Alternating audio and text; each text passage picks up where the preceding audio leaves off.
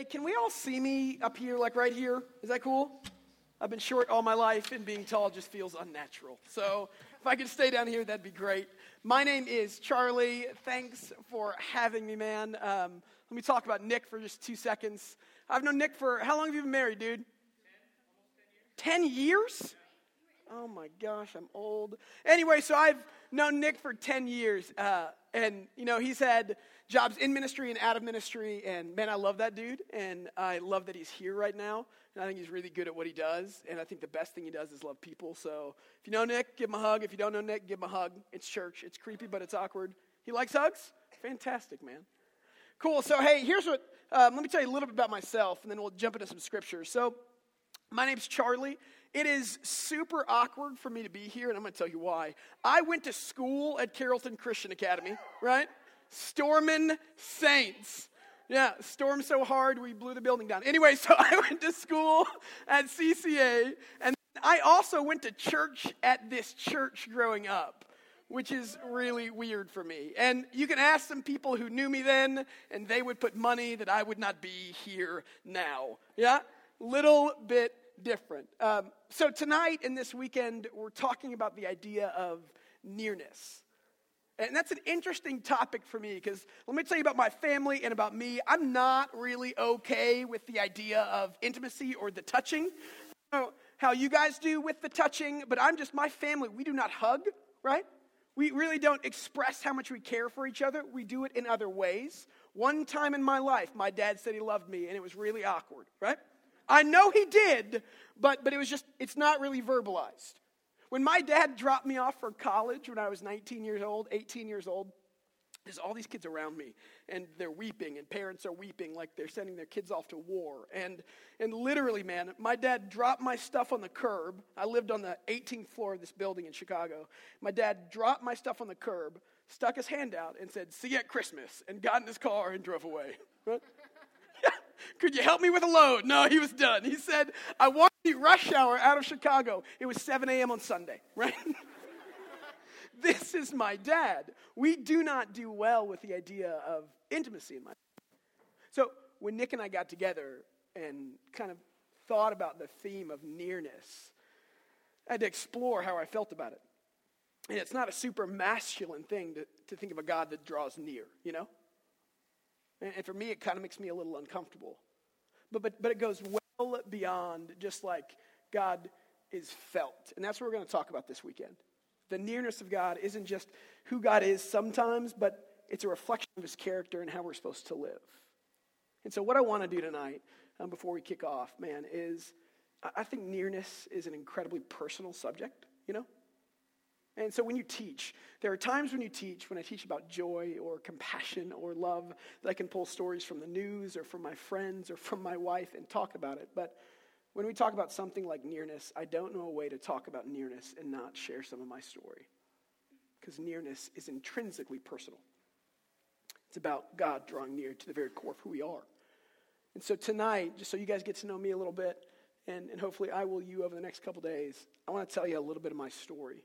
It's not because I think it's better than anybody else's. It's just because I want to show you how I've seen God draw near to even me who wasn't really okay with the idea of God being near in the first place. Yeah?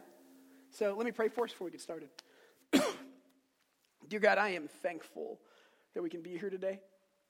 I'm thankful that you are good. I am thankful that you are here with us. I'm thankful that you draw near. As we unpack some scriptures, I want to just pray, Spirit, that you come alongside of us and that you encourage us and that you equip us and that you give us wisdom.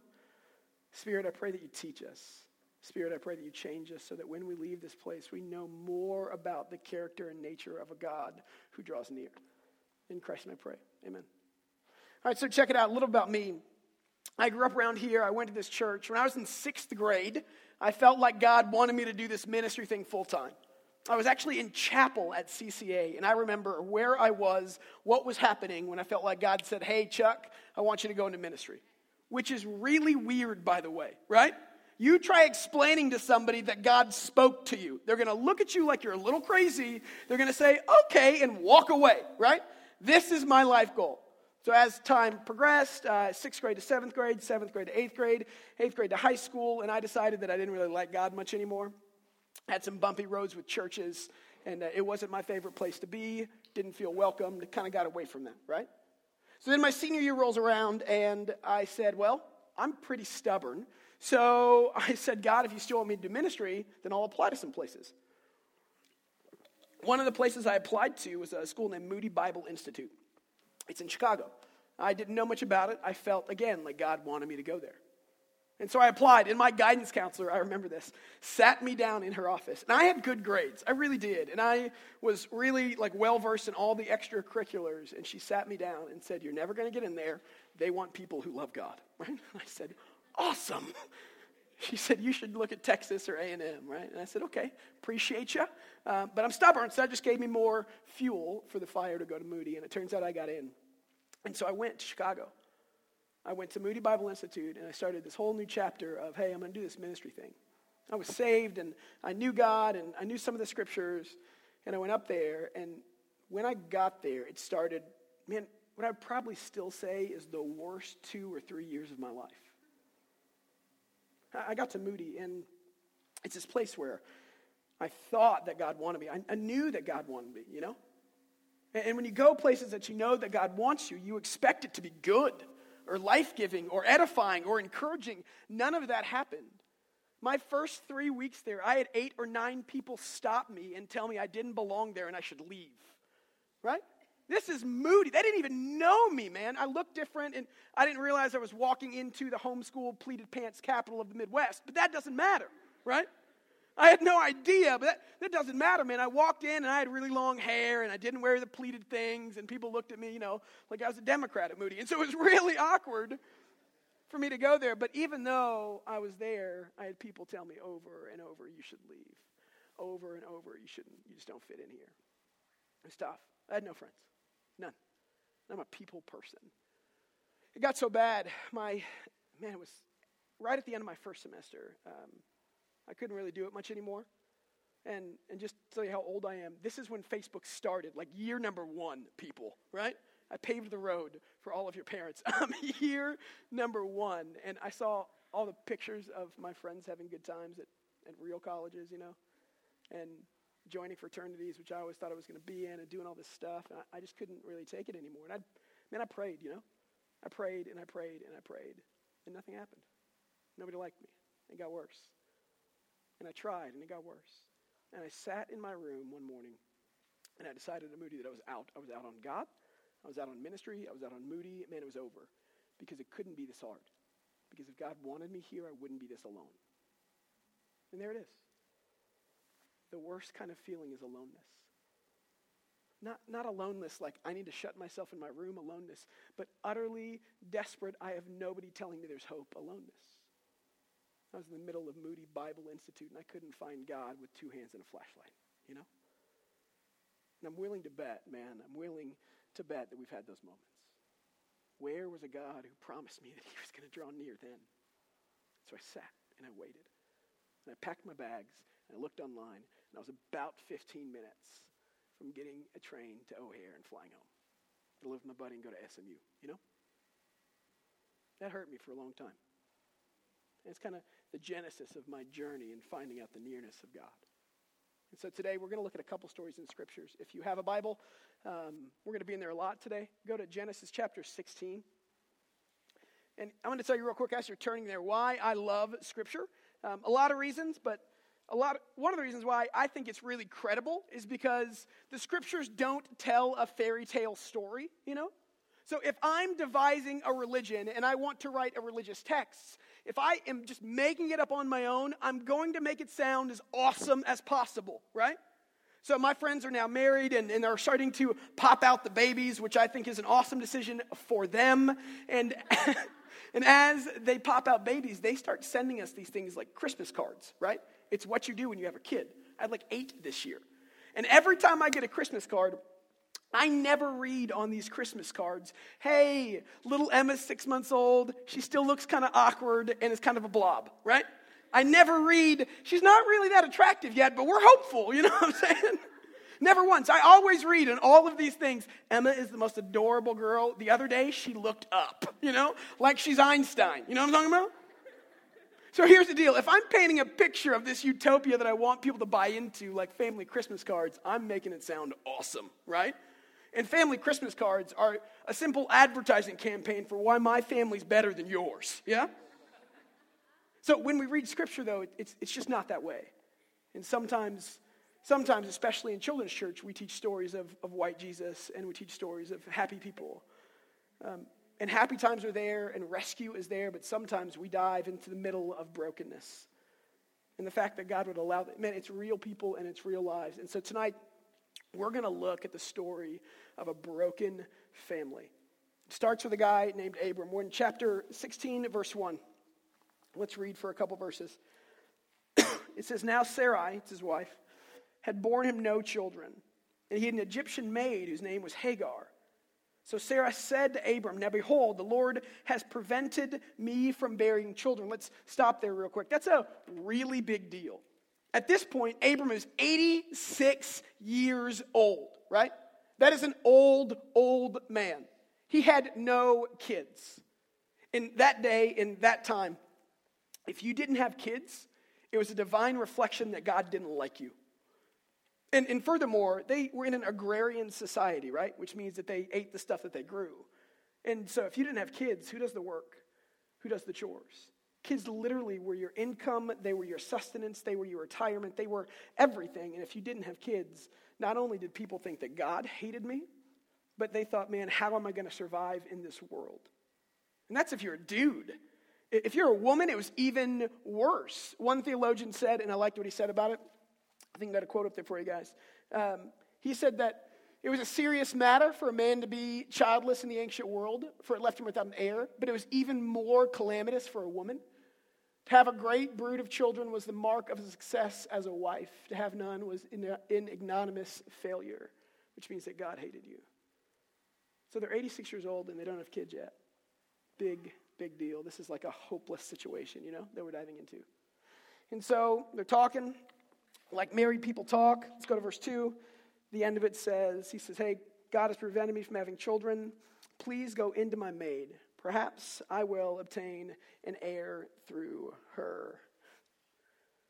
All right, so I don't know if we know what that means, but when it says in the scriptures, please go into my maid, that's the way that they make the babies. You know what I'm talking about? I don't know if we've read that part before, but, oh, you got it? Thank God. All right, so, all right. Woo! We got one. I'm not going to ask how. Anyway, so you got to picture this, man. So you have a husband and a wife, and the wife can't have a kid. And so she looks at her husband, and she says, look at my, 20-something-year-old maid. Maybe you guys can, do the deed, right? Y'all can hit it off. Oh, all right. So literally. And here's what I think is kind of crazy. That would never, ever, ever happen. That would never happen in our society. Not even in a million years. And here's what we have to know and understand sometimes, is that God works through societal norms here and there, right? He works through the things that culture uses and uses them for his good because he's bigger than cultures. So we have to know that going in. Let's keep reading real quick. He says in verse 3, at the end of verse 2, and Abram listened to the voice of his wife. After Abram lived 10 years in the land of Canaan, Abram's wife Sarah took Hagar the Egyptian, her maid, and gave her to her husband, Abram, as his wife. He went into Hagar, and she conceived. And when she saw that she had conceived, her mistress despised her in her sight. All right, so we got to deal with something real quick because I think it's important. I've read through this a bunch of times, and I've talked to people about this passage. And sometimes we can read through this and say, hey, look, God is for polygamy, He uses it here. But let's talk about the nature of Scripture for 2 minutes. It's a story and it's a narrative. And so as a narrative, it's not trying to all the time with every sentence relate absolute truth, right? That's not the point of this text. So when I tell you a story about my dad dropping me off, the point of that story was to show that we don't do affection, not to show that my dad was a callous man. He was not. And to infer one from the story is taking that out of context. So when we read scriptures like this, where God uses cultures, times, and places, and he doesn't come down on Abram right there and say, I can't believe you're an evil sinner. How could you do that? When he doesn't do that, that's not the point of the story, right? And actually, what you have to look at is always the response to that kind of stuff in Scripture. One author said it really well. He said 1,000 volumes written against polygamy would not lead to a clearer or fuller conviction of the evils that practice in the story under review. What he's saying is, if you want to know God's stance on polygamy, look at every time it happens in Scripture, and it never has a happy ending, right? So just because we see it doesn't mean God's for it. So here's the story, man. We got Abraham, we got Sarah. We got some unbelief happening because God had promised him a kid, and it didn't happen after 10 years, and he's 86 now, and it's not going down. It's a tough place to be. So we say, hey, why don't we take matters into our own hands? And so they had a kid with somebody else because they didn't trust God. And what we see out of these two characters is we see just kind of the textbook definition of immaturity. And I'm going to define immaturity tonight. It's defined as a lot of things, but I like this. Immaturity is when our unmet expectations of God change our idea of God's character. So what that means is I used to teach a middle school group, and we did something like this. And there was one year when the winners of this game got ice cream, right? And we ran out of ice cream. I didn't have ice cream for this girl. And she was this sixth grader who was adorable, big blue eyes. And she, every time she'd come in, she'd give me a hug. And she'd be like, I just think you're great. And I'd say, thank you. Melt your heart. You know what I'm saying? And I ran out of ice cream before she got any. She looked at me and said she wished I would die, right? Yeah, I'm dead serious. And I looked at this little girl, and I laughed, because come on, what, are you going to do it? Anyway, so literally, though, this girl went from, I love you, I love you, I love you, to just because she didn't get ice cream, I hate you. And when you think about it, that's what children do. If they don't get their way, they absolutely change their disposition towards the person that didn't give them what they wanted, right? That's a kid. That's why 4-year-olds cry when they don't get chicken nuggets from McDonald's, right? I cry when you give me chicken nuggets from McDonald's. Big difference in maturity, And so literally what happens is when we believe God for things and he doesn't show up, when God leaves us out there and we can't see why, when I'm sitting on the floor of my dorm at Moody, not understanding why God would make this so hard or leave me alone in the place that I thought he wanted me, I stop trusting in God, and it changes my opinion of who he is. No longer is God as faithful as he used to be. I have to fix it. No longer does God love me as much as he did. I have to fix it. And we see immaturity creep up. And here's the deal. If you kind of ever want to see where your immaturities are at times, ask the question, if God took something away or if God didn't give you what you wanted, when and how you wanted it, how would your affections towards God change? How would you trust less? How would you adore more? How would you not love as deeply? Because God works outside of our expectations and time for everything. And that's what's happening here, right? You get this crazy story of immaturity abounding. And I don't blame him. It'd been 10 years. I'm not calling these guys kids. They waited way longer than I would have. And so what happens, it's pretty simple. It's a story that we have all probably seen in movies. The one woman has a kid for the other woman, and guess what happens? They don't play nice in the end, right? So the text continues, and Hagar has the kid and starts acting like she's better than Sarai, Abraham's wife. Sarai doesn't like that. She blames Abram, and she says, how could you do this? And Abram said, man, I just did what you wanted me to do, and here's the deal. If you get in a fight with your wife, you always lose. And so that wasn't going well for him, right? And so look down real quick at the end of verse 6. It says, behold, your maid is in your power. Do to her what is good in your sight. So Sarah treated her harshly, and she fled from her presence. All right, you got to understand kind of what's happening here. So again, in the ancient world, community was life, man. Kids were life. Couldn't live in a studio apartment in Jerusalem by yourself, right? Hit Chick-fil-A whenever you wanted, like freedom. That didn't happen. In that culture, especially if you were a woman, you needed men to care for you, men to protect you, and men to give you food. And if you had none of that, you died. So when it says in the text, at that last little phrase, Sarah treated her harshly and she fled, how bad must it have had to be in that situation for a 6-month, woman that's preggers to run away from life? How bad was it? Because she knew, we're learning that if she ran, it was probably death. That's bad. And so she runs away. from the source of her life. And as she does so, look in the next couple verses. Verse 7.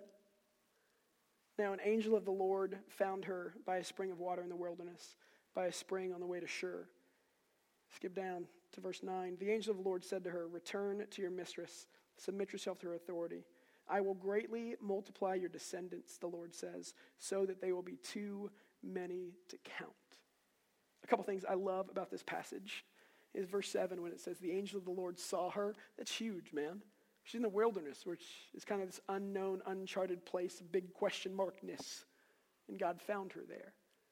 Huge statement. And then he made her a promise. And he said, hey, because kids were such a big deal, I'm going to give you so many of them. It's a sign of prosperity and care, right?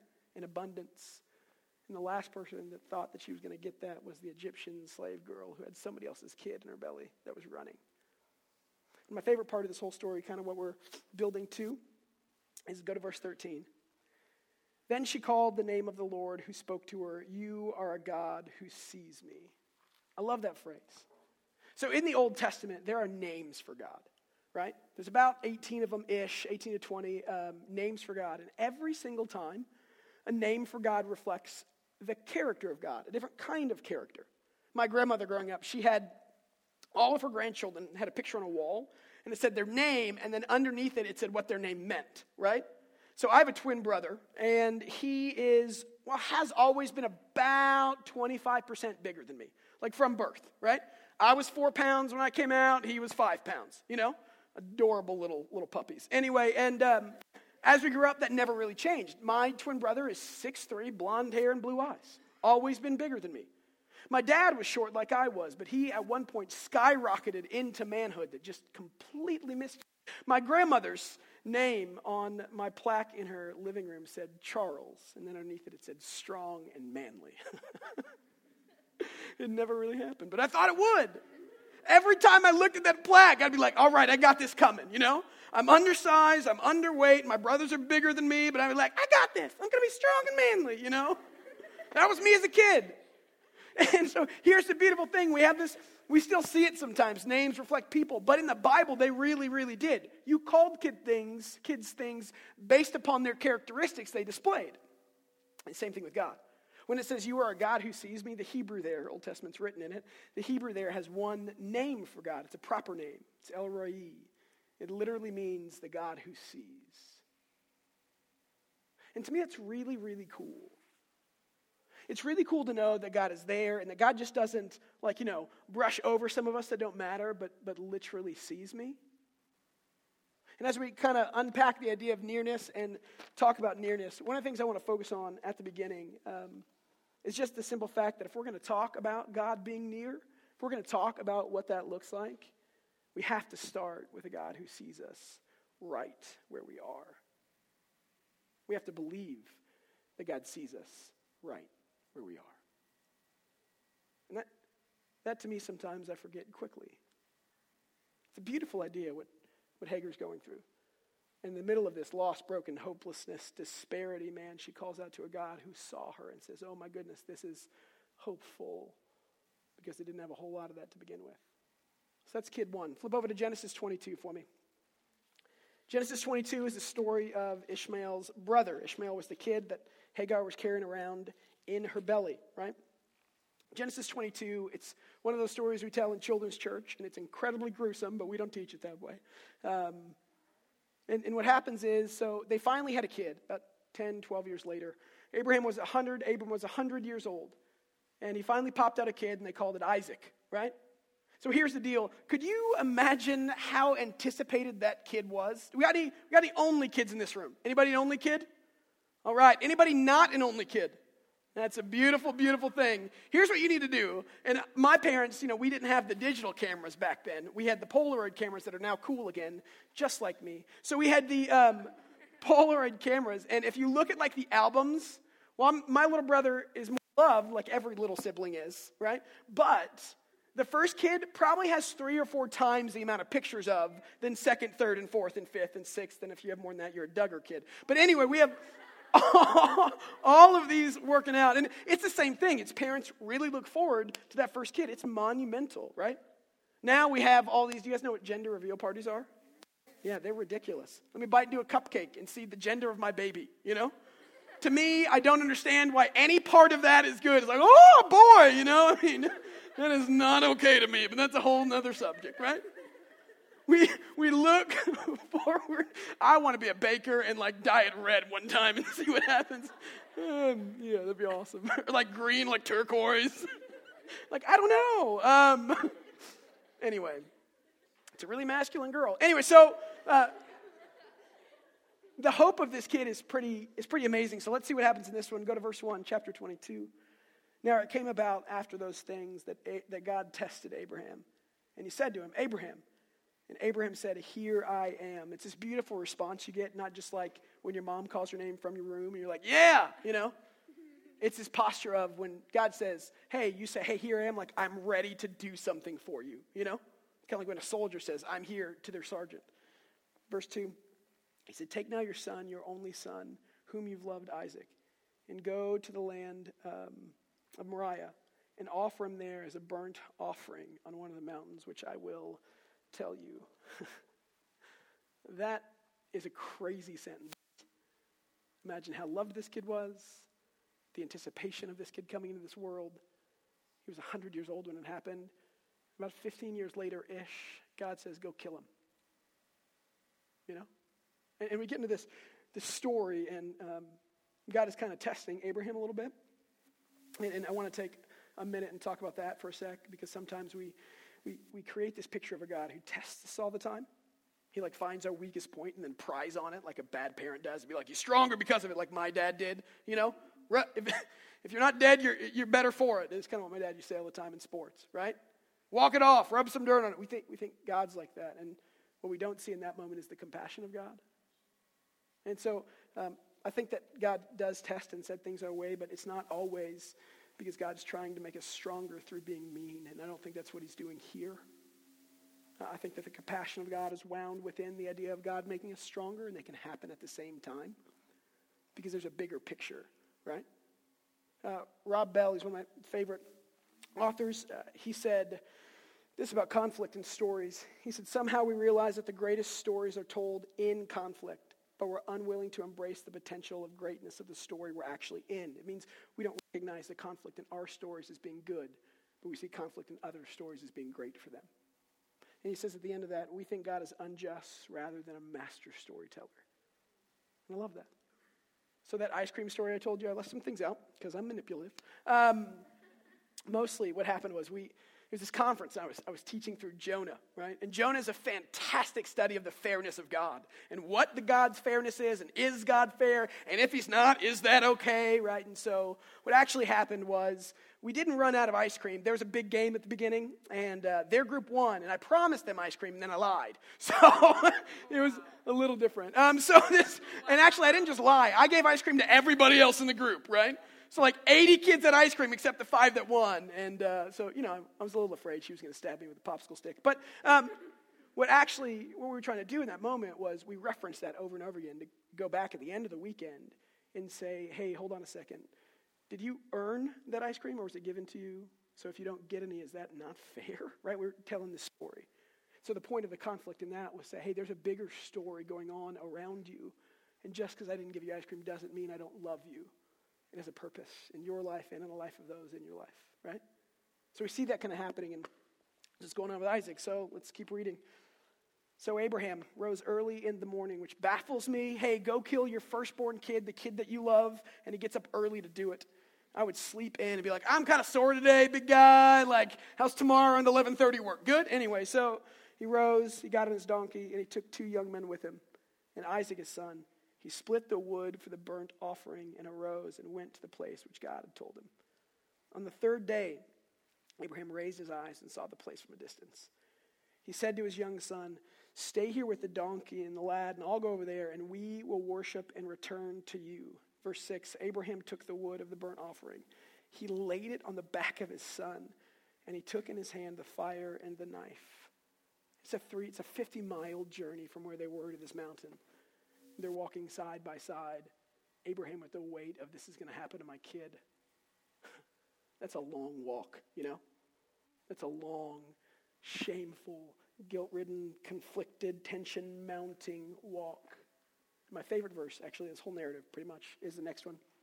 It says, after Abraham said, let's go worship, took a knife and took fire and took wood. And Isaac knew what was going to happen. He was probably 13. It says at the end of that verse, so the two of them walked on together. Love that phrase. I love that phrase because what I think of that phrase is that Isaac's old enough to start piecing things together. He'd sacrificed before. It's what they did to show submissiveness to God. And he gets all this stuff. And usually, whenever you sacrifice, you take something to sacrifice, right? You take a ram, or you take a calf, or you take something. But they didn't have that. They start walking. 3 days, they walk. So they get there. At this point, Isaac has to be questioning, what's happening, Dad? Why are you awkward? Why aren't you talking? And they walked on. Abraham's 115-ish years old, and Isaac's 13, 14. He could probably take his dad at this point, you know? There's this trust there. So if immaturity is a lack of trust when we don't feel like God delivers on our expectations, maturity then is simply seen as a really cool thing. It's faith in the character and the promises of God in spite of situation or circumstance. No matter what's happening around me, God's still God, and I trust that. Even when we're on the third day of walking, and I don't see another out. And so they keep walking. Abraham keeps walking with his kid. I would absolutely say no to this proposition. Some people think, Abraham knew God was going to deliver. I really don't, actually. I think it goes against the nature of this narrative. Let's keep reading, you'll figure out why. Go to verse 9. Then they came to the place of God, which he had told them. And Abraham built the altar there and arranged the wood, and he bound his son Isaac and laid him on the altar on top of the wood. Abraham stretched out his hand, and he took the knife to slay his son. That, to me, is incredibly powerful. He says, son, build the altar. Son, get on the altar. He knew what was happening with the altar. He said, son, stretch out your hand. Let me tie you down. I cannot imagine this was a peaceful process, right? And if you're a father or you love somebody at all and somebody cries out for help and you don't help them, it crushes you. It crushes you. And he binds him, and then he takes the knife and he raises it to kill his kid that he loved. Love was not void of this situation. And as he did that, God stepped in. I think here's the purpose of why God did all this. But the angel of the Lord called to him from heaven. He said, Abraham, Abraham. He said, here I am again. Same phrase as before. He said, do not stretch out your hand against the lad, and do nothing, because now I know that you fear me, for you've not withheld your son from me. And then Abraham raised his eyes and looked, and behold, behind him a ram caught in the thicket by his horns. And Abraham went up and took the ram and offered him for a burnt offering in the place of his son. Beautiful picture of what Christ did for us there. Verse 14. Abraham called the name of that place, the Lord will provide, as it's said to be called today. I love this on a lot of levels. But that same phrase, when he says he called this place, the Lord will provide, is another name of God, not a phrase. It's Jehovah Jireh. Names reflect character, known, exposed character. And the first one was a God who sees, and this one is Jehovah Jireh, God provides. What I love about this story is we have brokenness all around us, in people and in families. And in the middle of those two kids that are pretty broken, what we find is a message of the character of God, who sees us and who provides for us. So, go back to my story a little bit. I'm at Moody, and I'm sitting there, and I'm about to leave. And I get online and check my email again. And there's an email from this woman, Dana. And I went to CCA, and we had, probably my favorite person at CCA, outside of Rachel Robinson, was a woman, just take the compliment, was a woman by the name of Donna McWilliams. Did you know Donna? Dude, what an awesome woman. I wasn't really, that's kind of an understatement. And nowhere in this known universe was I walking with the Lord in high school, and Donna loved me, right? Like my Bible teachers wrote me off. My Bible teachers tried to find ways to get me kicked out of CCA. Donna did not. Donna loved me, always told me, like, Charlie, you're better than this, like over and over and over again. When, believe me, those people had given up in my world, Donna was the one that said, hey, I'm praying for you all the time. And I'd laugh, and she'd say, I am, God is good, And she would do her whole little high chuckle thing. It was gorgeous, right? So I got an email that morning from Donna's sister. Donna's sister didn't really know me very well, but did. She came to all the CCA sports, and I played those. And she came to the musicals, and I was in those. And she came to the choir concerts, and I did a little of that, right? So she knew who I was. And Donna's sister that morning, I guess, sent Donna an email and said, hey, I need Charlie's email address. And so she gave it to her. And I got an email from Dana that said, I know we've never really talked before, and I know that you don't really know who I am all the way, but I got sent this devotional this morning, and God just told me that I needed to send it to you, right? And this devotional was, I opened it up, and all of a sudden, it's a story of Daniel in a lion's den, and it was really cool. I'm never going to forget this moment, man. I'm about to leave Moody and ministry, and the tag of this story was all about how God puts people in places they don't think they belong to grow them. Because Daniel's in the middle of a den of lions, and he was just following God. And how would he ever think that that's where following God would lead him? It was this really cool devotional that was 3 paragraphs long about how God puts us in those places, but it doesn't mean he's not present. It was pretty great. I mean, I sat there and and stared at the screen, and I thought, I have to stay here now, And I was a little sad, but I mean, absolutely blown away. Blown away by God. And then I stayed and didn't get much better for about a year. I had 5 roommates in 4 semesters. Not because I'm a bad roommate, but because the people that I make friends with got kicked out of Moody and didn't stay. And so they kept leaving me. And then Rach and I actually know a kid named Tyler Savage, who is my best friend. And, oh yeah, man, we have like the same friends. Oh, it's your cousin. All right, so yeah, awesome. Family. So Ty said, hey, I think God's calling me to ministry, and I think I'm going to come to Moody. And I said, you should. It's amazing. And, yeah, I told you I manipulate. So long story short, after about 2 years, he came to Moody, and we lived together for 2 years. And everything that he gave me, I needed to stay there. My parents still call him the one that saved my life. Here's what I love about the story of Isaac and Ishmael and mine at Moody. I think as we walk with God, as we get older, whether we follow God or not, whether we believe in God or not, there are times when we're going to believe that God isn't present, that God isn't near, because expectations go unmet, because he doesn't act in the ways that we thought he would, because life is freaking hard sometimes. It was for me. And it's in those moments where we have an opportunity, man, where we say, well, God isn't around me. He isn't present. He doesn't see me. He doesn't know me. And if I'm here and he hasn't changed it, he cannot care for me. But what we see through the scriptures is pretty much that God doesn't have a choice in seeing and caring for people, because it is his character, because it's the name that people have given him through centuries, generations and generations. He's a God that sees you and cares. Kind of the big picture for tonight, man, is it's really easy to go unnoticed, even by God. But he is a God who sees you, and he's actively providing for his people. And if we're going to sit here and talk about the nearness of God, if we're going to sit here and talk about a God that comes alongside of us and doesn't stay out there, we have to understand that it starts with our belief that he knows where you are right now. Goods, bads, and in between. He sees where you're at, and he's not okay with you being in places of need. He will provide. And that might not be now, and it might be in a year or 2 years, or it might be tomorrow. But here's the character of the God that I see in Scripture and in my own life. He sees, he cares, and he provides. Over and over and over again. And if we're going to talk about a God who draws near, we need to know that he knows us. If we're going to talk about how God's nearness changes things, we need to know that no matter how bad it is or how much you don't like him, he sees you.